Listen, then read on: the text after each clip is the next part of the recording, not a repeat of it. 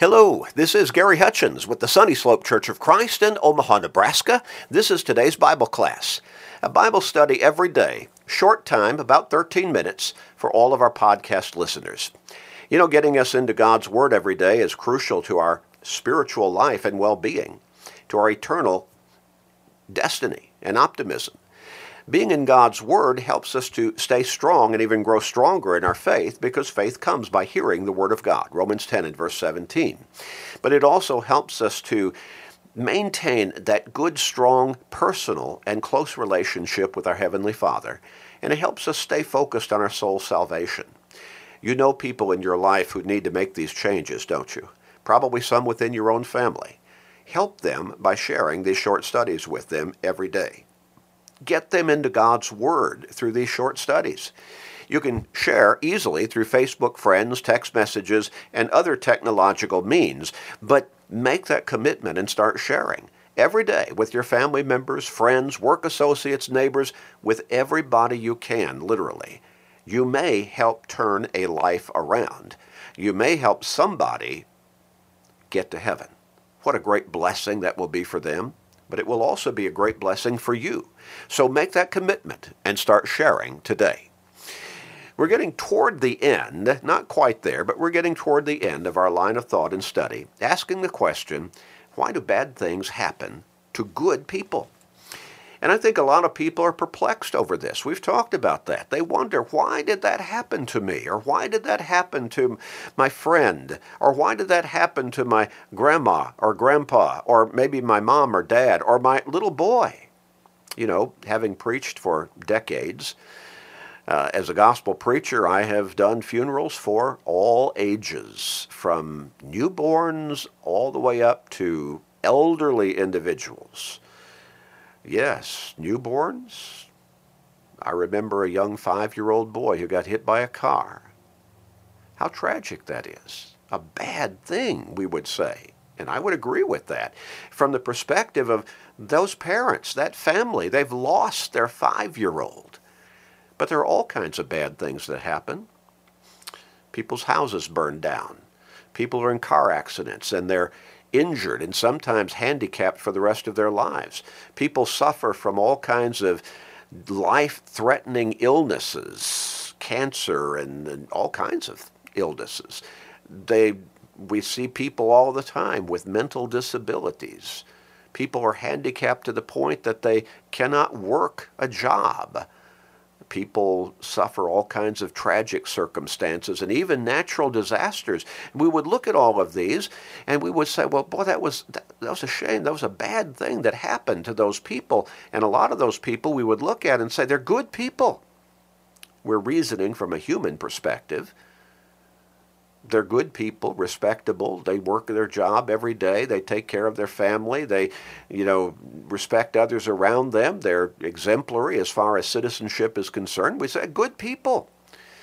But now, what did Jesus say when the rich young man came to him and said, "Good master, what good thing should I do that I might inherit eternal life?" Jesus' initial reaction was, "Why do you call me good? There is one good, and that is the Father in heaven." You see, we reason from a human perspective, and we call people good based upon, our human reasoning that comes from our association and experiences in this life. But there are a lot of people we call good who are not necessarily good from God's perspective. They're not living godly lives. They're not living according to his teachings. They're not faithful, dedicated Christians. Now, they're not going out and murdering somebody. They're not going out and breaking into somebody's house. But they're not good from the perspective of the standards laid out for us in Scripture. The only way we can be counted good is through Jesus Christ.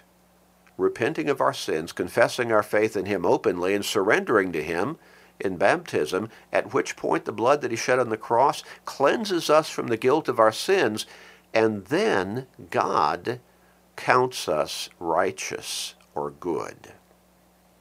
We need to understand that basic fundamental lesson. But even to those people, bad things still happen. And that's part of the reality of life in this world. Now, let's go back to the garden again. Genesis chapter 3 this time. Now, we looked at how God prepared that garden, and I really do think we're talking about basically paradise on earth. The way God prepared that garden for the first human beings when he created them in this earth. Now, then they turned from God, succumbing to the temptation of the devil, and sinned against God, and everything changed that day. In Genesis chapter 3 and verse 8, they heard the sound of the Lord walking in the garden in the cool of the day. And Adam and his wife hid themselves from the presence of the Lord among the trees of the garden. Now, you get the idea, I think, that they had been in the presence of God previously. We go back to verse 6. When the woman saw that the tree was good for food, that it was pleasant to the eyes, and a tree desirable to make one wise, not really, but that's the story the devil gave her as he tempted her to eat that fruit of the tree of the knowledge of good and evil, forbidden to them by God. She took of its fruit and ate. She also gave to her husband with her, and he ate. Then the eyes of both of them were opened, and they knew that they were naked, and they sewed fig leaves together and made themselves coverings. And then that's when they heard God, or after that is when they heard God walking in the garden in the cool of the day, and they hid themselves. Verse 9 says, the Lord called to Adam and said to him, "Where are you?" So he said, "I heard your voice in the garden, and I was afraid because I was naked and I hid myself." I get the impression that they had been in the presence of God previous to that day when they sinned against God. They had been naked. In fact, verse 12 says, verse 11, God speaking, and he says, "Who told you you were naked? Have you eaten from the tree of which I commanded you that you should not eat?" You see, we're to understand, I believe, from that discourse between Adam and God, and also the example that we read there, that once they ate of that forbidden fruit, once they entered into sin, they were ashamed of their nakedness. God says, "Who told you were naked? Have you eaten of that fruit that I told you not to eat of?" Well, the answer was yes. And so once they did that, once they disobeyed God, they not only entered into sin, they became sinners. And everything changed at that moment. Everything changed. They were ashamed of their nakedness. They covered themselves up. Now, before that, they were sinless. They did not see anything sinful, did not have sinful thoughts, did not take part in sinful actions. But now, sin was in their conscience and their consciousness. And so they hid from God. You cannot hide from God. God knew exactly what they had done. He knew when they had done it, the moment they had disobeyed him. And then the blame game began. Adam blamed the woman, his wife, and also God, because God gave her to him. And the woman blamed the devil. But you see, Eve did not make Adam eat that fruit. The devil did not make Eve eat that fruit and try to share it with Adam. They made their own choices individually, and their choices were self-destructive.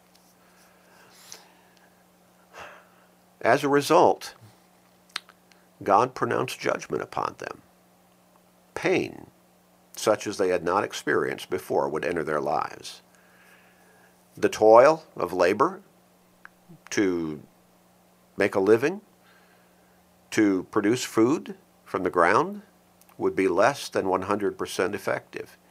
It would become hard labor, and there would be problems that would result. Thorns and thistles would grow up among the crops.